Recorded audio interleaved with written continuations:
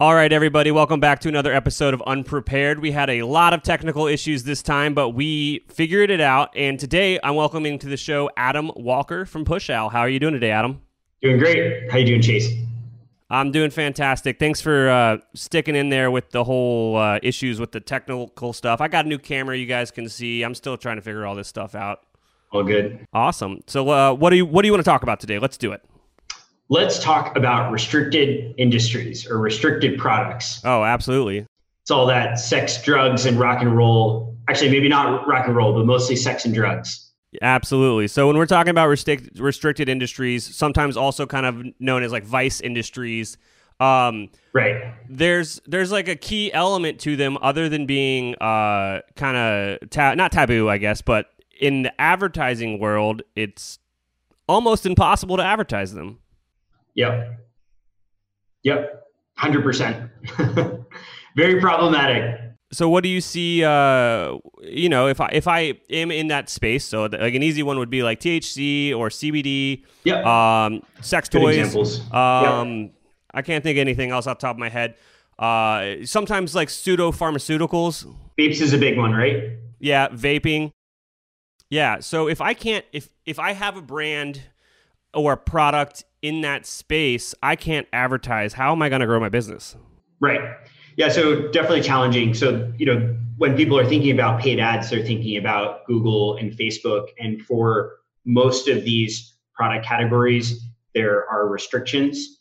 Some things are opening up. Like, for example, CBD, you now can advertise on Facebook. But, in general, like if you're in those categories, you got to look carefully about what you can and cannot do on those advertising platforms. And so generally speaking, this is going to be problematic for top of the funnel marketing as well as retargeting, because both those platforms are very powerful for those two steps of the customer journey. So what merchants can do is this general category of marketing called owned marketing. So that is your website producing content for your blog, for social media, and then using different communication channels like email, SMS, and push notifications. And with those particular channels, you can replace Facebook and Google for retargeting. Like normally, maybe you'd use, say, display ads, right, in Google for retargeting, but you can also do a form of retargeting with, say, push notifications or SMS if somebody is come to your site and they've given their phone number to you, they visited a certain product page, or even if they added something to the cart, right? You could trigger an abandoned cart reminder to the customer using email, SMS, push. So, it's a form of retargeting and conversion optimization and not being dependent on the big ad platforms.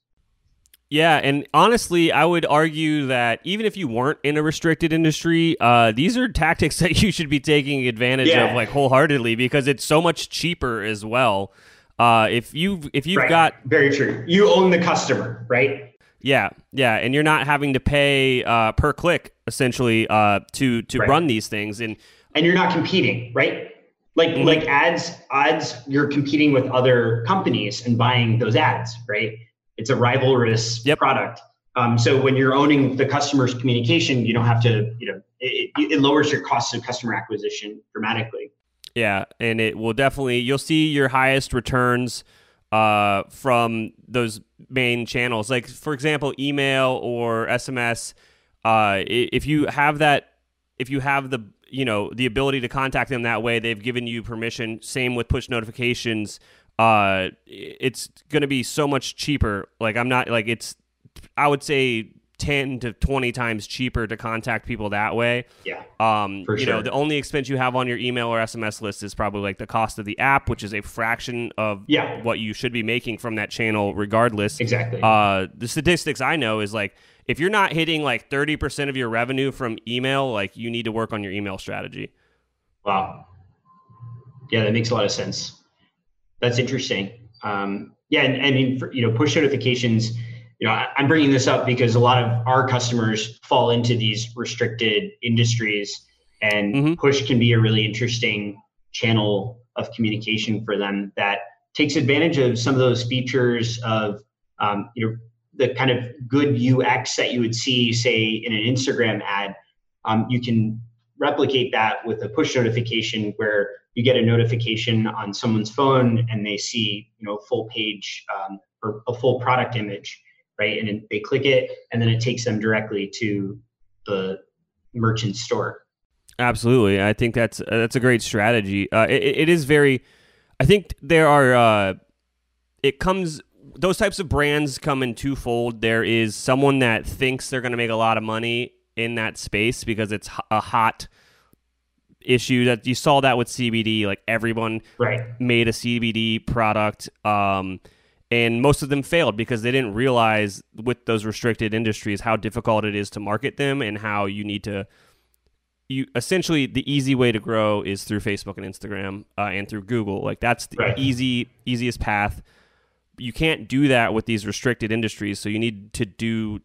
These aren't secondary tactics or anything. It's just like these are harder to set up because it takes brain power and strategy to utilize and build like an actual process within your business to use these things. I feel like I give the same advice to people in these industries all the time. It's like, focus on email, focus on those owned relationships, build out so much content you don't know what to do with it. And like influencers is probably like the only other route that like would be a pretty quick win, I'd say. Influencers and also testimonials, right? Because you can share content on social media. So if you talk about, you can talk about like say hemp, right? And the active, like how CBD impacts the body, different kind of like more health related types of content, informational, educational content. Mm-hmm. You can do that for sure. So there's opportunities to leverage social media, but it's like you said, it's a content play. Yeah. So if people are picking up what you're putting down and they want to learn more about this, do you have any information over on the PushOwl site dedicated to kind of these restricted industries yet? Actually, no, but we do want to write a blog post about this, and I can refer you to, maybe we can put this in the notes. Yeah, absolutely. There is a good article from Klaviyo actually about restricted industries. Awesome. And some of the tactics for like owned marketing strategy.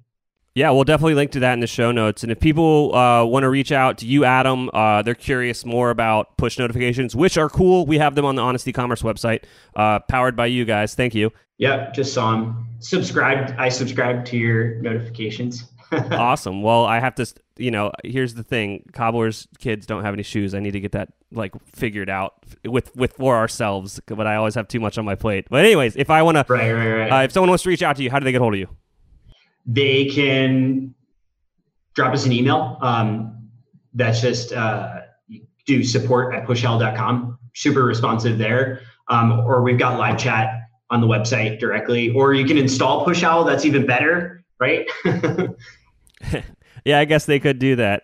And then you can reach out live chat. I'm also adam@pushowl.com. So happy to also answer people's questions directly. Yeah. I thought maybe, Chase, if we've got another minute, just maybe sharing something about push notifications, because I think we're the first push app on your YouTube channel. Perhaps. Yeah, I think so. Quickly.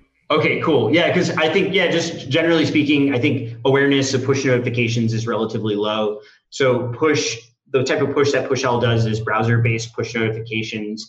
And so just like email and SMS, people have to opt into a push notification. You'll see a little pop-up on a store's website. It'll ask you to subscribe.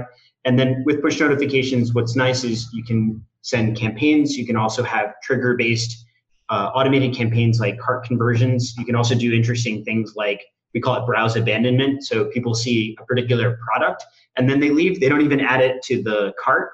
And then you can trigger a follow-up message. And generally speaking, click-through rates are much higher with push notifications. So our abandoned cart recovery sees a 10% click-through rate. So it's a unique channel to leverage a unique customer base. Yeah, that's awesome. Thank you so much for coming on the show today. Yeah, Chase, appreciate it. This was fun. Unprepared is not scripted or edited. When I screw up, it's going live. That might work for this show, but that is no way to run a business. Our partner and sponsor, Rewind, can protect your Shopify store with automated backups and quick and easy recovery.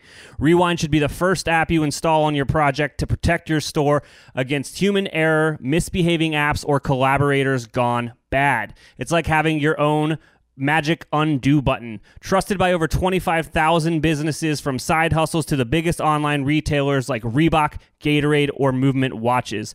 Best of all, you can respond to any of their welcome emails and just mention Unprepared this show and get your first month absolutely free.